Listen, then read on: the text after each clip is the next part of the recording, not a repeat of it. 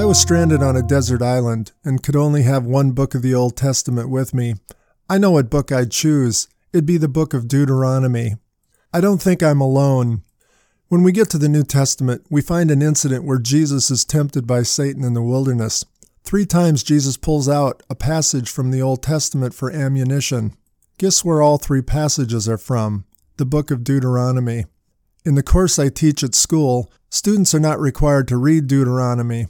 That's tragic, but there's a reason. Deuteronomy is essentially a repeat of Genesis through Numbers. In fact, the book Deuteronomy literally means second law.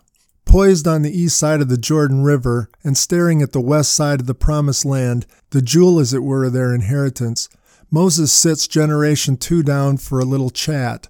Moses will soon die, and he wants to make sure generation 2 understands what God has done, the laws he's given, and how to go all in on God. One writer, Eugene Peterson, calls Deuteronomy the longest sermon in the Bible.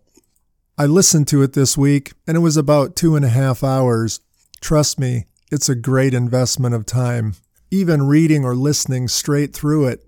Perhaps especially reading or listening straight through it. Imagine with me for a moment you're at Thanksgiving. It's late afternoon. You see your grandpa sitting in the living room. He smiles at you and waves. And then you have an idea. I can watch the second football game, or I can go talk to Grandpa. Who knows, maybe he won't even be here next Thanksgiving. And so you wander into the living room, flop down across from Grandpa and say, "Hey Grandpa, tell me about the good old days and what you've learned." For the next 2.5 hours, Grandpa talks about his journey, the memories, the big events, what he's learned from them. He's sharp as a razor. His voice is soft and tender. You sense this is what wisdom looks like. That's Deuteronomy.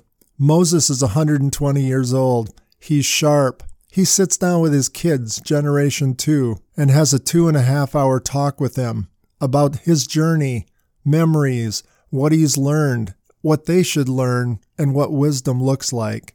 Most scholars believe Genesis through Deuteronomy was written down by Moses, this wise, old, sharp, seasoned shepherd. This book or scroll will keep coming up over and over again as we proceed through the Old Testament. A wise old boy down south said to his grandson once, "Son, there's 3 kinds of ways people do learning. There's learning from a book learning, there's learning from people learning, and then there's learning from peeing on the electric fence for yourself." Deuteronomy contains all 3. Book learning, what Moses wrote down in the book of the law. People listening learning, what Moses, the shepherd, the one who walked with God and led them through the wilderness, has learned, applying God's rules to the journey. And then there's some of that peeing on the fence for yourself learning. Moses even had a couple of those kinds of learning. In chapters 1 through 4 of Deuteronomy, Moses shares his memories of the journey. He rehearses for generation 2 the events that many of them never saw, only heard from their parents.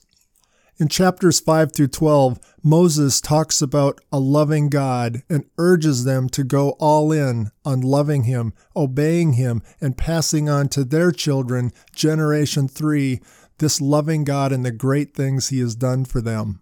In chapters 13 through 26, Moses repeats the family rules, but now, with 40 years of experience under his belt, living out those rules, he adds more color and detail. Remember, this was the guy who sat outside all day long judging between the disputes of the people.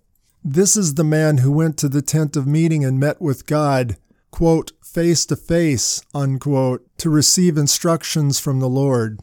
As you read through Deuteronomy, much will be déjà vu to rules in Exodus, Leviticus, and Numbers, but much will go a layer deeper.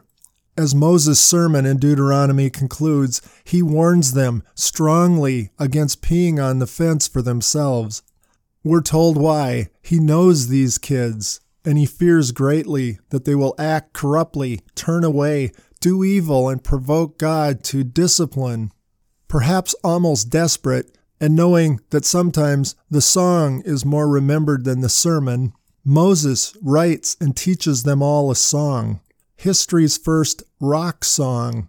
That's what it's about. God our rock, The refrains of God the Rock ring out through this song.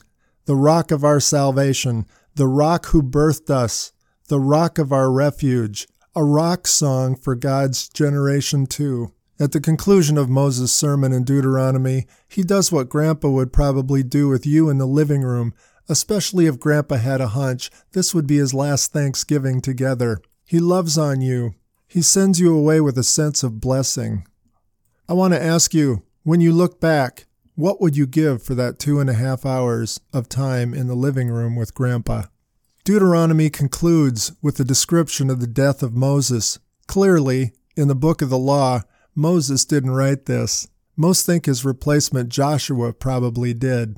For the humblest man who ever lived, the man who delivered the nation of Israel out of Egypt and kept them intact through the desert, the man who spoke face to face with God, Moses' death and funeral are surprisingly understated.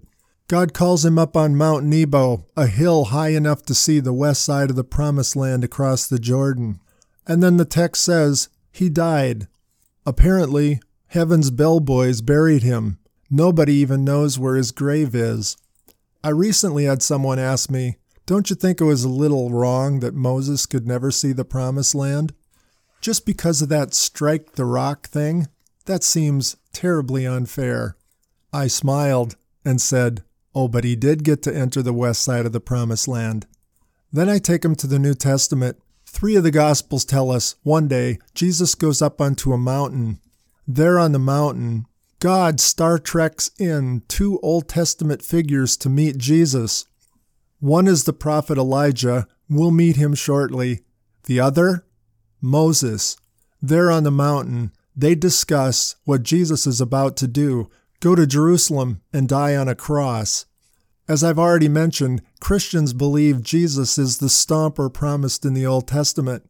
Do you think if God had given Moses a choice, hey Moses, you can either cross over to the west side of the Promised Land with Generation 2 and see this land, or I'll Star Trek you in and meet the stomper, the one through whom all nations will be blessed.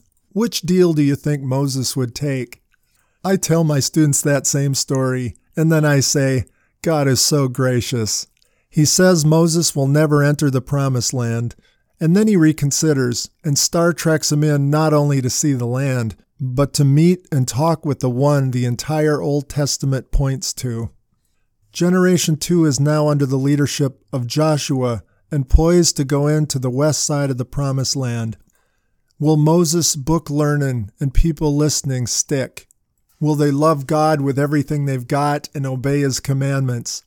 Or will they learn, as Moses fears, the hard way? That question is answered in the next 12 books of the Old Testament. We'll move from the law to the first history book, Joshua, in our next word picture.